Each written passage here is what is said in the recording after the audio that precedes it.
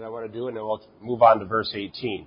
Okay, Hebrews 11:17 says, "By faith Abraham, when he was tested, offered up Isaac, and he who had received the promises was offering up his only begotten son." Now, we talked about that and about typology last week, but there's another item that I wanted to bring up. I did talk about this when I preached on this passage some months ago when we were in Genesis 22. I can't remember what the date was, but you maybe were here, maybe you were not. But there was this Jewish use of this that's probably what the author of Hebrews is referencing, because he's writing to Jewish people who would have been familiar with it. The story of Abraham and Isaac is called the Akedah. An Akedah is a word from the Hebrew that was used in Genesis 22 that means binding. And this story had a rich history of commentary in intertestamental Jewish literature and in Jewish tradition.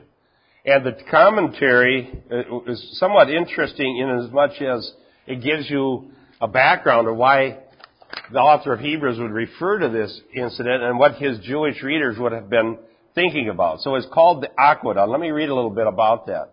This is from William Lane, who has an excellent commentary on this. Abraham's action was constantly celebrated in the exemplary tradition of Judaism as a model of faithfulness and obedience to God. Although the source of the example is Genesis 22, 1 through 18, details in the presentation appear to justify the assumption that the writer has been influenced by rich Jewish Akedah tradition. And so we will look at some of that as we go along here. So they used to bring this up in their discussions and talk about Abraham and his faith and how it was an exemplary thing that should be emulated. Okay, now Hebrews 11:18. "It was he to whom it was said, 'In Isaac your descendants shall be called.'" Now, Abraham obviously was facing a very, very difficult test of his faith.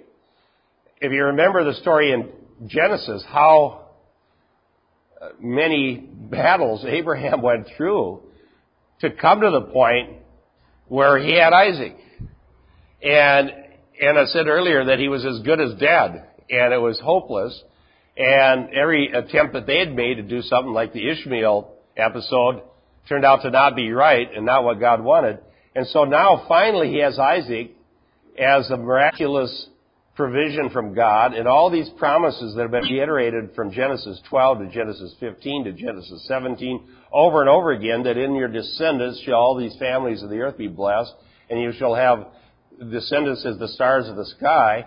And having had all of those promises, now God says, go offer up Isaac. Give it all away.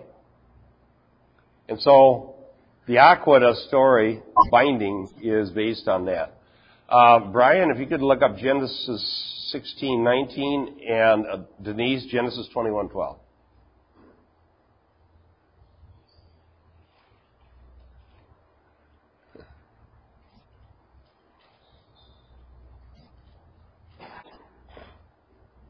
Genesis 17:19. You have to talk loud here. We got a fan going and a...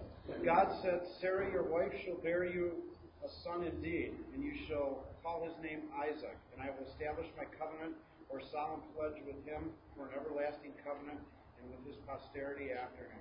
So that was Genesis 17:19, where the promise was given that his name was going to be Isaac, and it would be with him that this posterity would come and the promises would live on. So that's why Isaac was so important to Abraham. Genesis 21:12.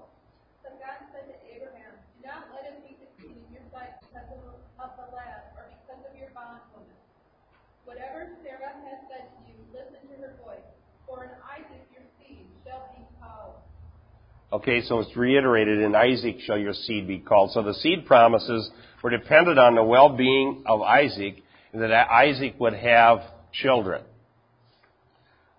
Now let's move along here to Hebrews 11:19, where we have a very intriguing passage.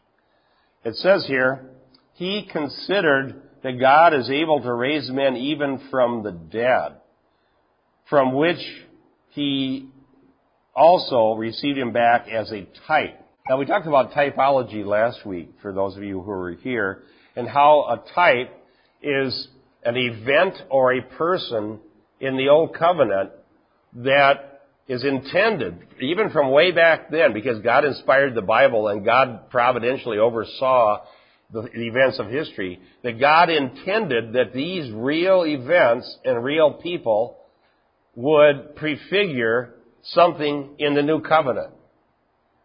And usually it prefigures Christ or some aspect of Christ's atonement. So here we have Isaac and Jacob being a type. Abraham and Isaac being a type. And there are a lot of details to this type of Isaac being a type of Christ. And I mentioned it last week. They went up to Moriah, and that is, according to Jewish tradition, the place of the Temple Mount, where the sacrifices were offered.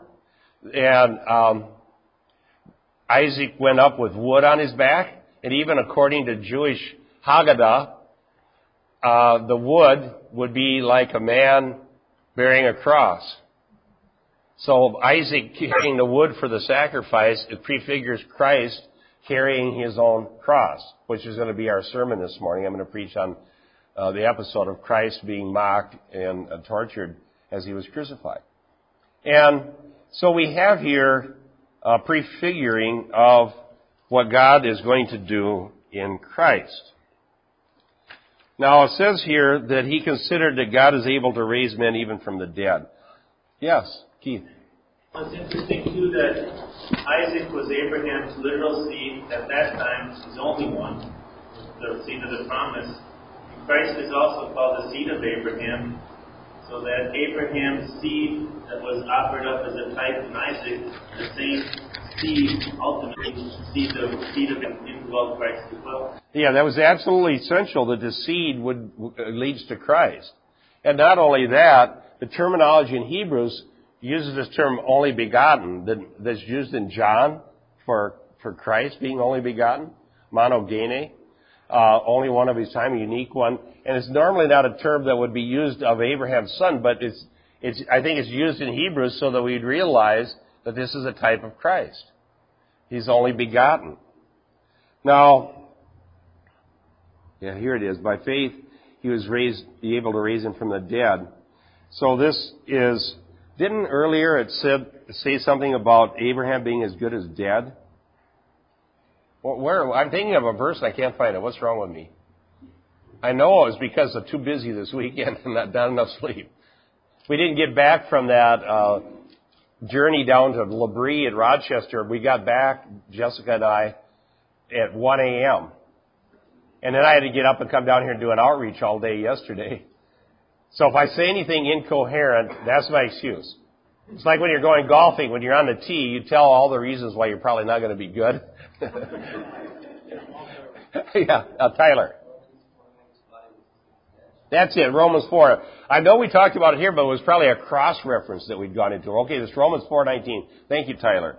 So here is what is good as dead, and so Abraham, having been as good as dead, procreatively, in his ability to, his and his wife's ability to have children, they'd already received Isaac, in a sense, when they were as good as dead. So he's believing now that if he has to bring him up and sacrifice, God can, in a sense, raise the dead again. However, he's going to do it. So this is a supreme act of faith and confidence in God. So we're back to William Lane. Abraham was so certain that God would perform what he had promised that by faith he attempted to offer Isaac in the conviction that God could revive the dead. The word logisamenos denotes inward conviction, persuasion, and not simply a considered opinion. So he was inwardly persuaded in his heart and mind that God would come through. Even though God had not given him any specific assurance of anything about resurrection from the dead or whatever, God had just said, go sacrifice it. That's all he knew. But there was a hint of his faith because when Genesis 22, when they were leaving their servants behind, and it was just going to be Abraham proceeding up to Moriah. He says, the lad and I will go worship and return to you. So there's already a hint that Abraham believed God was going to do something. He just didn't know what it was. If necessary, even raise the dead.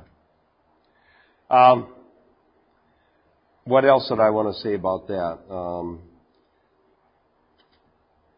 It talks about the consideration as far as that word in the Greek. The temporal force of the aorist tense is that Abraham's conclusion was made once and finally.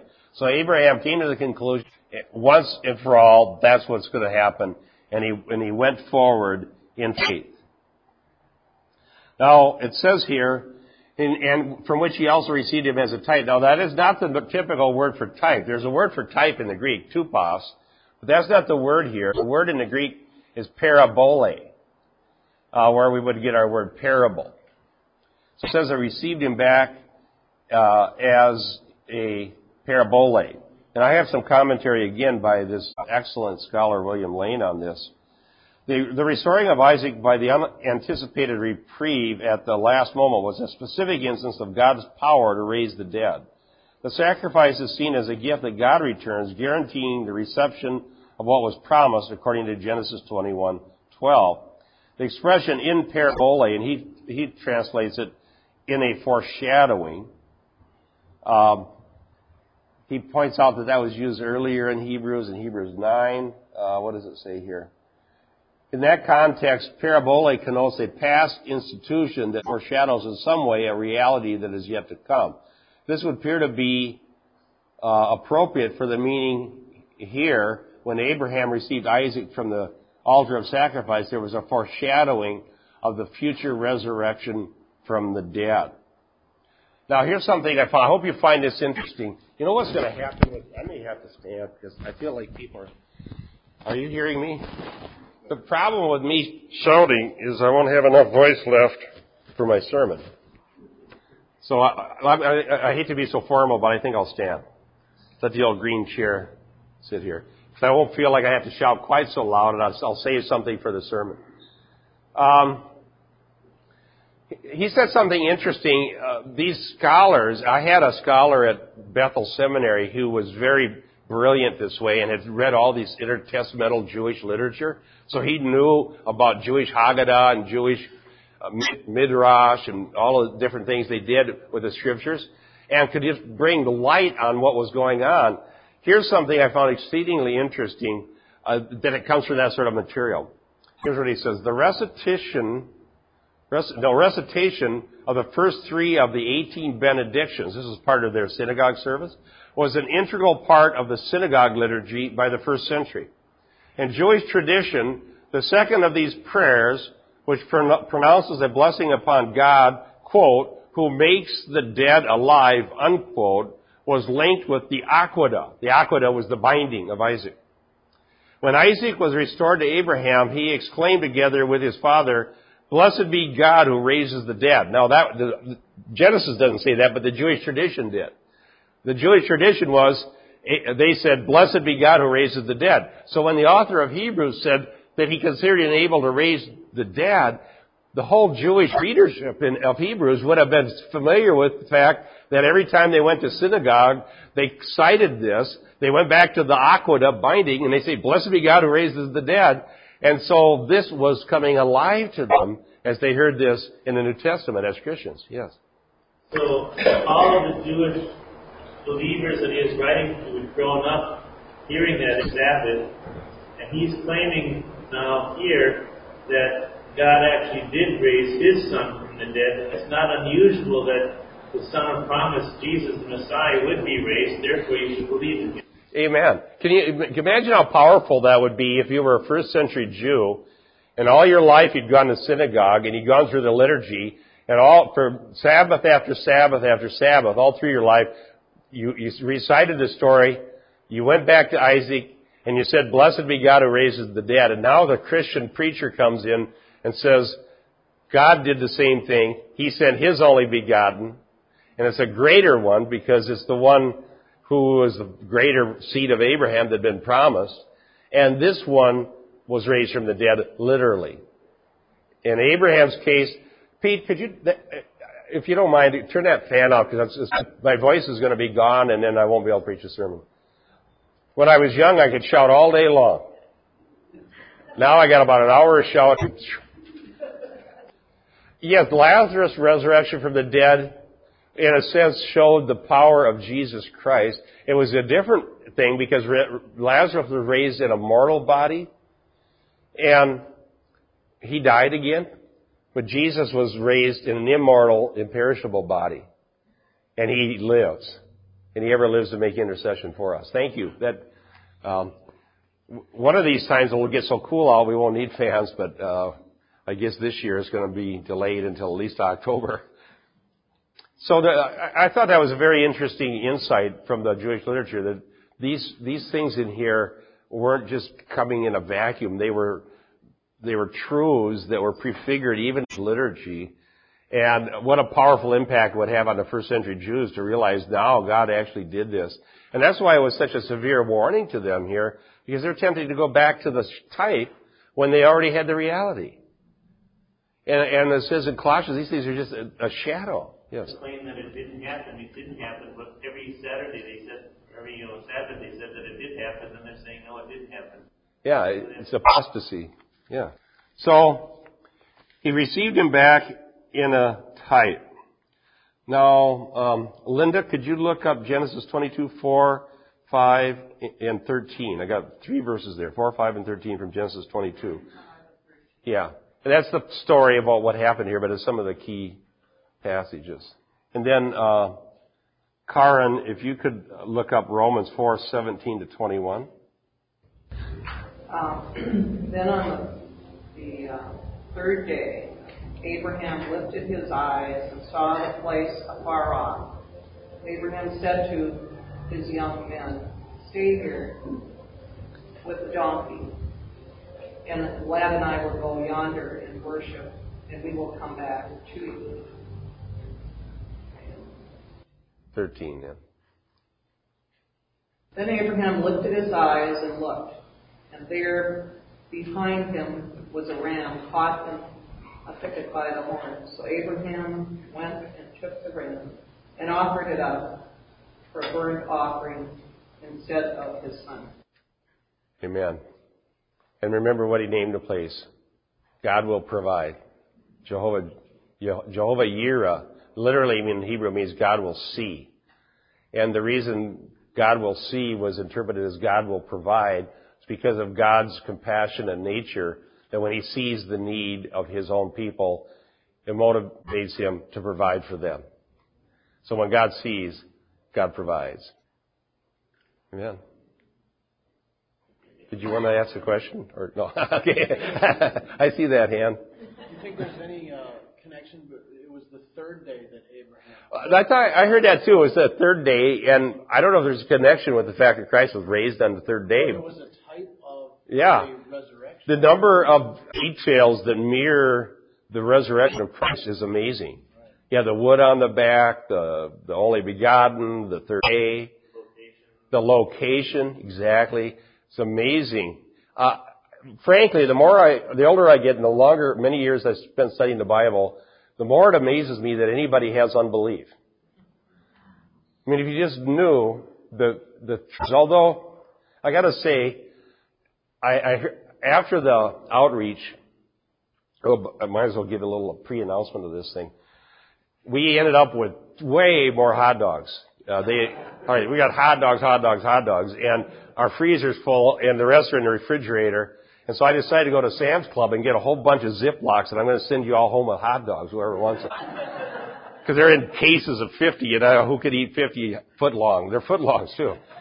So I was going to Sam's to get a bunch of Ziplocs to give away these hot dogs, and I turned on the radio, and John MacArthur was on, and he was doing some sort of interaction with people asking questions, and there was a lady asking about talking to Mormons and how the Mormons were saying, well, you can't use that verse in Revelation not to add to the Bible because there's another one in Deuteronomy 4 saying you can't add to it, and they obviously added after that.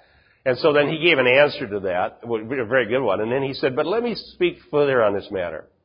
He says, though we want to give good answers and we should give the best ones we can, here's something you need to know, MacArthur said, that the unregenerate cannot understand the things of God. And that the reason they don't get it isn't because our arguments aren't good enough, it's because they're spiritually blind. That they're dead in trespasses and sins. So you shouldn't feel like if I could just get a better argument, then they'd for sure have to understand it. And so what MacArthur was saying is that, and what I'm looking at is the more I say the Bible, you have to believe it's inspired by God. No people who would figure this out? I mean, how could you have a situation where you write a story back here and you have this whole thing happen to Abraham and then have Christ actually come and be raised from the dead? I mean, you can't make that up and you can't make it happen. So why don't you believe? MacArthur says, because they're spiritually blind. But, and this is what I loved about what he had to say, maybe some of you had KKMS on and heard the same thing. He says, but we need to be faithful in our proclamation because God uses that through the Holy Spirit to awaken people from the dead, spiritually dead. And I thought about the outreach that I just came from, and I saw all of you, and not every one of you, but many of you out there doing that very thing. Be encouraged. I thought MacArthur is absolutely right on. We're faithful in the proclamation. The gospel went out. If everybody doesn't suddenly come running and say, okay, we see the light, then don't feel bad. You could be Jeremiah. He preached his whole lifetime and nobody ever saw the light. Yes. Brad. Sword, like it says in Hebrew. I know people at work who talk to them, and later they come back and they're convicted. You can see them. They feel a sense of sinfulness. Yeah. The Word comes with its own power. Yeah, and that thing MacArthur's talking about, I think, is at the root of what's going wrong with the entire evangelical movement. I don't know if you got the article I wrote on the church growth movement that just went out, but I was talking about that. If you believe that it's up to our power of persuasion and attraction and whatever to get people to be Christian, well, then it makes sense to make the church look attractive to the world. I mean, if we don't look attractive, why are they going to come to our church? So we got to make it attractive. But what I'm saying, and what MacArthur is saying, is that by nature, a genuine, true expression of the work of the Holy Spirit and the Word of God and a true gathering, ecclesia, called out one, by its very nature, if it's true to itself, is attractive. And we can prove that over and over. You just read the Gospels, okay? The clearer Jesus got about what his teaching was and what he was there for, the more they hated him until they finally crucified him. It was very unattractive. He ended up with just with a little handful of followers, right? And even when there is a revival, like on the day of Pentecost, it's still a small remnant. 3,000 out of all of Judaism that were gathered for the Pentecost, for the Passover, is a small, tiny little remnant amongst all the hundreds, I don't know how many million Jews there were. I mean, I don't know the exact numbers, but the faithful ones were the ones that went to Passover in Jerusalem. There were many, many more that weren't there, obviously. But this is just a remnant. It's a great start. It was a miracle work of God to start a church with 3,000. But the power is in the Word of God. And so I'm trying to get pastors who would be willing to listen to just decide to be faithful, to feed the flock, proclaim the Word, and let God do His work. Yes, On that thought, what are your feelings about people who are out proclaiming the gospel, basically talking the one that they're talking to into praying the prayer for salvation before that person's had a chance to examine? Well, if you know what we teach here about the gospel, we teach that proclaim accurately who Jesus is, what He did, why people need it, and when the Holy Spirit convicts somebody concerning sinfulness and judgment, then we see signs of conversion. And it's fine to pray a prayer. In fact, what's best is just to pray for the person. That God would open. And I see, Dan and Carolyn or they pray for a lot of people. Dan will just put his arm around somebody, tell them the truth of the gospel and pray for them. So let me pray for you. You can pray that God would open somebody's eyes. But to try to get somebody to pray after me and then account that as a conversion, that's not what we recommend. Okay, Keith and then Larry. There's no prayer that I could offer just the words without the faith behind it. It's not a magic incantation that if you pray these 6 verses and you go to heaven, something like that. Even it's fine to pray, but the prayer is something that's expressing the belief and the faith in the message that God has given us. Diane will remember this, but when I got saved, she had been to, remember you went to that thing for a week where they were teaching you how to lead people to the Lord? And she wasn't very good at it, no. She had no idea what to do. And she goes, I don't know anything. And she's opening the Bible and it's falling over into these pages, so God just supernaturally convicted me. And she says, well, you need to pray this prayer. I said, well, I'll pray my own prayer. True to my nature, right? She had learned this prayer. She was supposed to teach people to pray to get saved. Well, when I was a blasphemer one moment, and the next moment I was willing to pray a prayer without following anybody. But why? Because God had converted me. If God converts people, they'll pray prayers without somebody telling them what it has to be. I guess I just want to bring out the struggle a little bit further. Just an example of what happened yesterday out there. I was speaking with a Muslim man about the gospel, and I handed him a little book with the Gospel of John. It was a prelude to it about getting into a relationship with God. And he was very open to what I had to give him. And shortly after I finished speaking to him, and I'm not saying this out of a critical spirit, I just want to bring it out for thought. Shortly after I finished speaking with him, another couple came up to him, told him in a few short sentences the gospel, and then led him in a prayer for salvation, and then assured him that he was saved. And this man had never heard the gospel where I spoke to him. It was all new to him. And I felt that was like pushing a seed to the place of death rather than life. Yeah. No, I'm struggling with that. Okay. Well, I'll tell you what I believe about it, and if that was somebody here, we're here to learn. But here's what I think. It's not helpful to offer somebody assurance when there's no sign of regeneration. I don't think it's helpful. Because they may go off lost and do no more about it. And think that because they prayed the prayer, that's all God ever expected of them. It could be, it's like an inoculation. Larry. That passage that you read, Genesis, the end of that passage, verse 5, where it says, then Abraham the young said, stay here with his donkey, I and the boy will go over there and worship. And the part that stands out in that verse to me is, come again to you, which at that point, I think, is what you were saying earlier, that he was thoroughly convinced and fully persuaded that whatever was going to happen was going to happen, because how could he have said that, and then how we will come back? Right. And the Jewish midrash on that was that they said Abraham believed God could raise the dead. And they actually incorporated that into their synagogue benedictions. Blessed be God who raises the dead, based on this aqueduct. And so what the author of Hebrews is doing is taking from the Jewish way of interpreting that passage and saying, Abraham believed God could raise the dead. And his Jewish Hebrew audience would say, yeah, we heard that in synagogue. So the fact he said we'll return was evidence he believed God could raise the dead, because he was all fully intended to slay him. Yes. I think it's back to the gospel message of yesterday, because if you don't believe that the dead can be raised and that Jesus Christ was raised from the dead as proof that this message of the gospel was true, and that through him God gives us eternal life, you will be damned.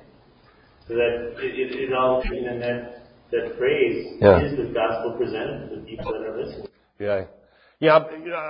Thank you for bringing that up, by the way, about the sinner's prayer thing. Sometime we should have just maybe a 1-hour training session here about going out. And then maybe we could watch Hell's Best Kept Secret again. I love to watch that. But then go over some of these issues.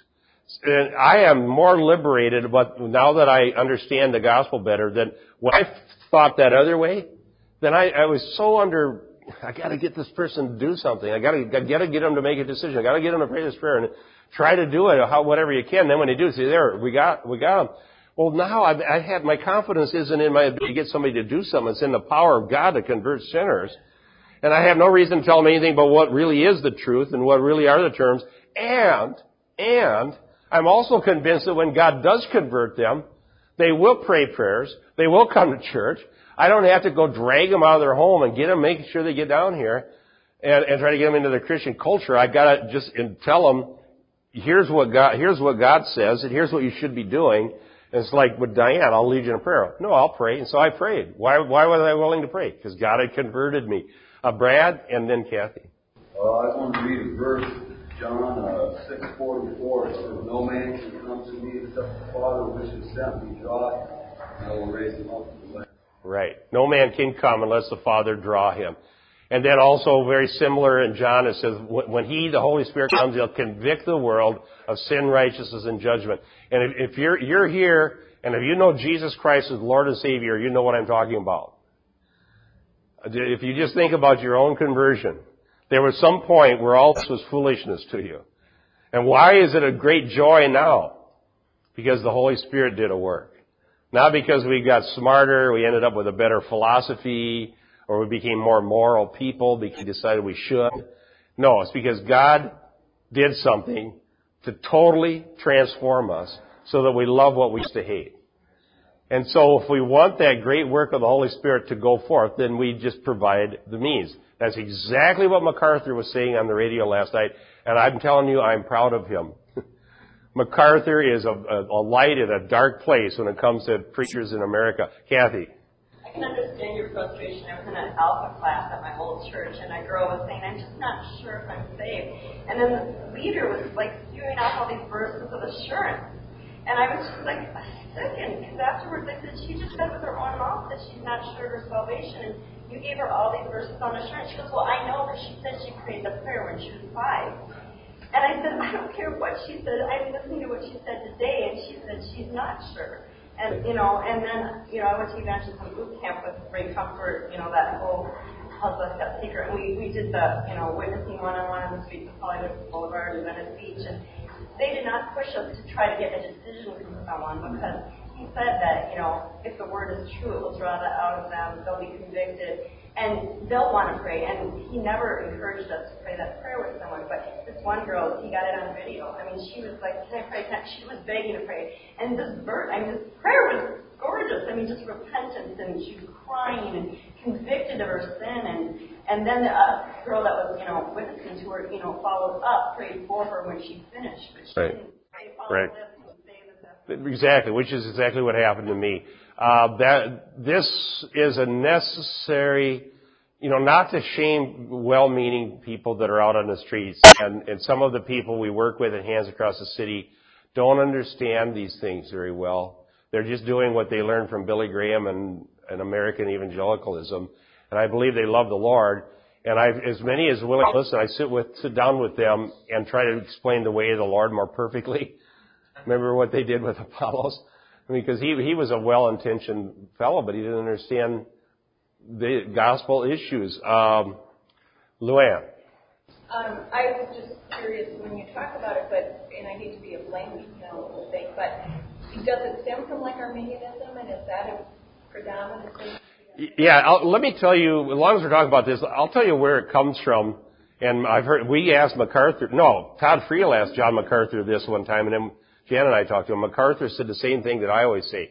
It comes from Charles Finney. Yes. It comes from Finney. He changed evangelicalism, and it is Arminian. In fact, Finney's worse than that. He's Pelagian. Because there's some noble-minded Arminians in the world, like I think Wesley was one. If you read Wesley's stuff, he's got the gospel right. Preach the gospel. God will use it. God will use it in spite of it. Yeah, if you may not understand the bondage of the will, or Luther, or some of this, but Wesley was very clear on the gospel, and even on the means of grace. In fact, when I wrote my article on means of grace, I cited Wesley just to show you don't have to be, Presbyterian or whatever. But yeah, okay, so what did Finney? Finney, where did I quote him? It's in your book, but it's in your book. Oh, it's in the book. So you haven't seen it. The book is finished. But I cited Finney, and Luann, you wouldn't believe what he said. He said, there is nothing in religion that's outside the powers of nature. And revival is not a miracle by any definition of a miracle. Revival is nothing but the consequence of the right use of means. Finney taught that you can get people converted by awakening their dormant moral powers. And I think that Finney is just been considered really good, but I went and I got Finney's Systematic Theology and I read it. And I don't think people realize that nobody in the history of American evangelicalism believed in the power of man more than Finney. They can look up on the web. Yeah. Yeah, that's how Keith found us, didn't you? He found me. Keith was reading some theology and that said Finney was bad, so he goes, oh, so he went on Google Finney and I came up. All right. Now, I believe Finney was a sincerely wanted revival in America, and I don't even doubt some people were converted under Finney, because people can be converted going to a Catholic church and listening to a hymn that has the gospel in it. But let me trace this forward. Good question, Luann. So Finney says revival's not a miracle. There's nothing in religion outside of the normal powers of man. He looked at the masses of humanity and saw in every person the ability to be a Christian if you could just awaken their dormant powers within the person. This is all spelled out in his Systematic Theology. So he created what was then called New Measures Evangelism. What were the new measures? The new measures is where we got the altar call, the sinner's prayer, all this stuff came from these new measures. Yeah, the signing a card, all these things came from Finney. Now, Finney was very successful, and he's held in very high esteem. And when I wrote that article, I got some really nasty letters. People say, take me off your mailing list. What kind of a guy you are. You think Finney's not a really good whatever. And I said, I'm just telling you what his theology says. Go read it yourself. I was trained in the Assemblies of God, 1972 to 74 at North Central Bible College. And if those professors at that seminary actually read, and they were at that Bible college, wonderful people, I love them. They were great. I hold them in the highest regard. But if they actually had gone back and read Finney first person and not just counts of what Finney was like, and read his theology, they wouldn't have agreed with it. I heard their theology, and they weren't saying that. So we need to go back to the source. Okay, so Finney says you can have a revival on purpose. You see where I went with that? What I have in the conclusion of my book is I cite Finney, and then I cite Peter Drucker off of Rick Warren's website. And Peter Drucker says this about Rick Warren off of Warren's website. Rick Warren is the inventor of perpetual revival. So I cite Finney, I cite Drucker, and I say that the reason the whole evangelical movement has been influenced by Rick Warren. He claims to have trained 30,000 pastors. No, 300,000. 300,000 pastors. There's only like 350,000 churches in America. Now, he's including people overseas, so most of the church has been influenced by him. And when you see that his ideas so mirror Finney's, and that you can invent a revival by using Peter Drucker's management style. Well, I originally was going to do that with my book. I decided not to. I was going to trace a line from Finney all the way to Warren and show how this has perpetually been coming in, and that Warren is like another Finney, and he has the ability. Finney was brilliant. Finney was talented. When I read his biography, they said that everything that he did, he was better than everybody else. If he tried sports, he was better than everybody else. If he tried music, he was better than everybody else. If he wanted to write literature, he was better than everybody else. He went to law school. He was tall. He was handsome. He was talented. He was everything people admired. Prototypical, red-blooded, powerful, successful American. And when he was converted, rather than feeling like God had shown mercy to a horrible, wretched sinner who didn't deserve it. His understanding was that he finally came to his senses because he's thinking more clearly. He saw conversion more as something that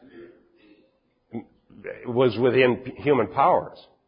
And now he was going to harness his huge talent and put it to work to save America. And actually, he said that if we work hard enough, we can have the millennium in 3 years. In America. The millennium in 3 years. There wasn't anything he didn't think he could do. Now, Rick Warren is not tall, dark, and handsome. So, in some ways, the analogy fails, but he has the genius of a Finney. Yes.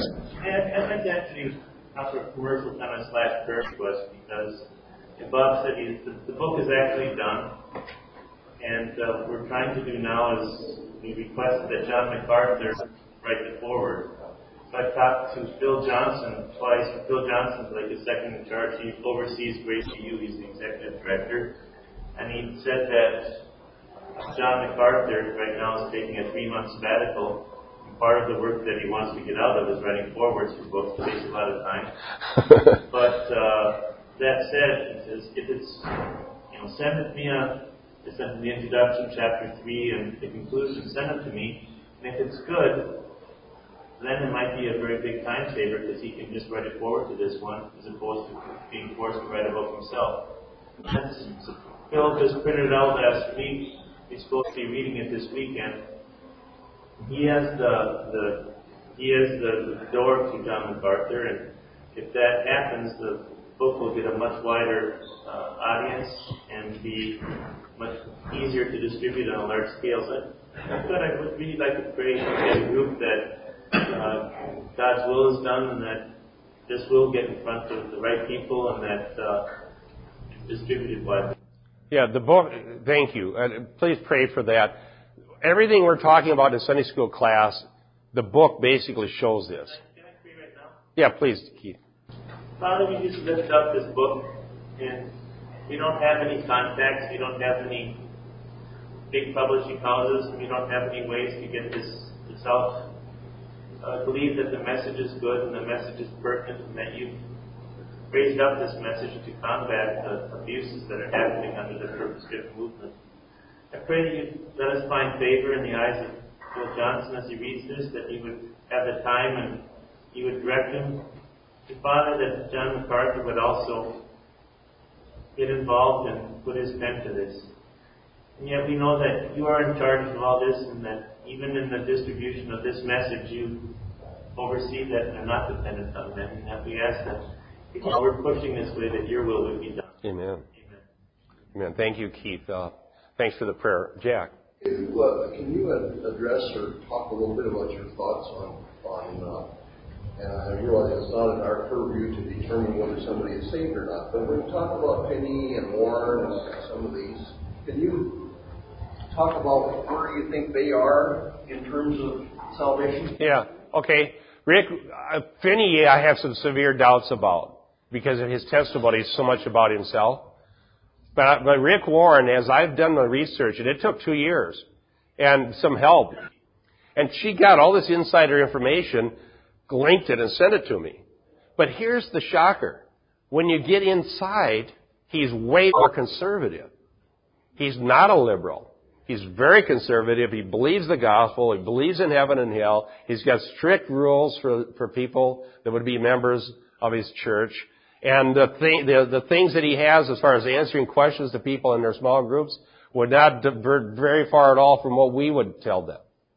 Now, but when I found that out, it totally proved that my research was right. Because in the book, I'm saying Rick Warren is a conservative evangelical who believes the gospel. But he is a compromiser because he wants to be popular with the world. And I'm saying that he's like Peter in the book of Galatians, who when he was with none of the Jews from Jerusalem, he went and ate with the Gentiles. But then when the Jews from Jerusalem came, he wouldn't do it. And Paul rebuked Peter for not being straightforward about the truth of the gospel. So I am saying Rick Warren privately is one of us. Publicly, he's not. Why does all this New Age stuff come in his book? Because he wants to be loved by the New Agers. Why is this pop psychology in his book? Because he wants to be loved by America. Why does he write Ladies' Home Journal and say, well, love yourself, forgive yourself, accept yourself, and then you go privately and he says, no, that won't get you anywhere, you need to repent. Because he wants to be popular with the Ladies' Home Journal. So what I'm having a disagreement with Rick Warren is the nature of the gospel as it's proclaimed, not just privately believed, and the nature of the church and its message. And that's what it's all about. And so I am not saying Rick Warren's not a Christian. I believe he's one of us, but I think he's like Peter, and somebody needs to stand up and tell him. Paul stood up and told Peter and rebuked him to his face. Why don't I? We are. So we're doing. I don't have access to him. I'm a little podunk center guy, but I think I will soon. Brad. You read Dave Hunt's book, I don't know what it is. He cites, I don't know, scores of evangelical leaders like Billy Graham. I mean, many of them on TBN. He said they're all trying to cozy up to the world, and they're sending a misleading message. Right. Exactly. It's exactly. It's an epidemic. And you know what, Brad? We're all tempted. I'm tempted to do that. I'm so tempted. If I put up in front of a bunch of unsaved people, and I want to tell them something they want to hear. I want to make it look like our message is attractive to them. I think we're all like that. I mean, who wants to be hated? But I'm getting boldness from you and from Ray Comfort and from John MacArthur and some other people that are saying, no, just tell them the truth. Yes, thank you for being patient.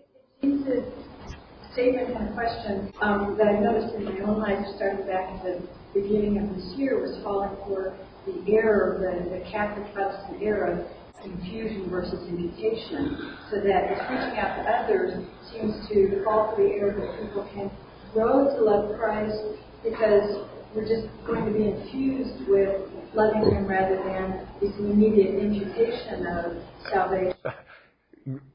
Very eloquently said. You're absolutely right. This goes right back to the Reformation, infusion versus imputation.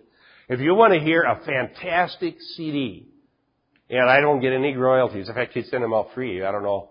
MacArthur, Jesse and I listened to MacArthur's latest CD on Catholicism that he did after the Pope died. Wow! We were going down to Rochester. I was just going, wow, oh, MacArthur. I have never heard anybody so forthright about telling what's wrong with Rome. And they asked the question, is the Pope in heaven? He says, well, the answer is the Pope Catholic? And then he went and cited what the Catholic doctrine is and says the Pope can't claim they can't claim he's in heaven.